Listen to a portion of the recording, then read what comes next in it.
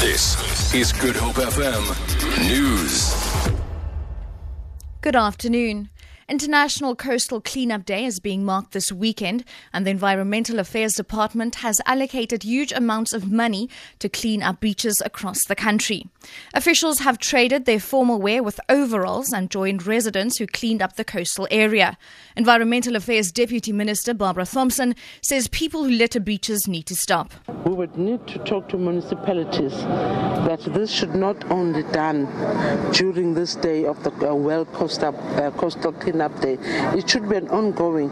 We are a bit concerned because you would know that as the Department of Environment, we put in quite large budgets for working for the coast.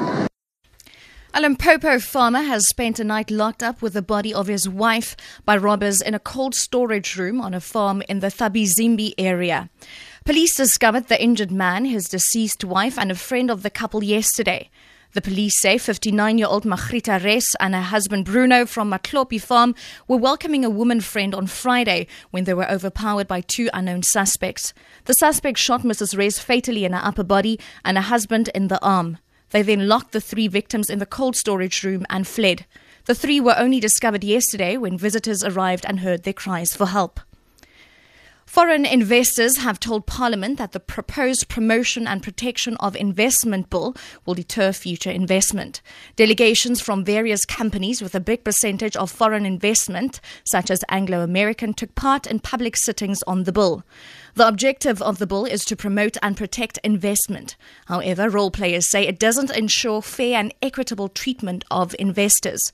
Anthea Jeffries is a spokesperson from the Institute for Race Relations. We are in the field every day working with these investors. So I want to emphasize that we will continue to roll out this red carpet to foreign investors because it is essential to building world-class industries. The facts indicated very clearly that by a very wide margin, all foreign investors prefer South Africa. We attract the bulk of investment onto the African continent.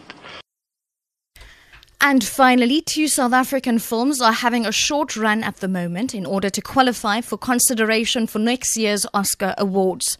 Both the movies, Ayanda and It's Me, Anna, were directed by the acclaimed Sarah Blecher. The films have a limited 1-week release now because they are only released nationally next month. This is a requirement by the Academy Awards for the features to be considered as South Africa's submission for the coveted gold statue in 2016. The film Ayanda, that has already won an award at the recent Los Angeles Film Festival, is also on its way to festivals in London and Canada. The other movie, It's Me, Anna, deals with child sex abuse and violence against children. For Good Hope FM News, I'm Shirley Barnes.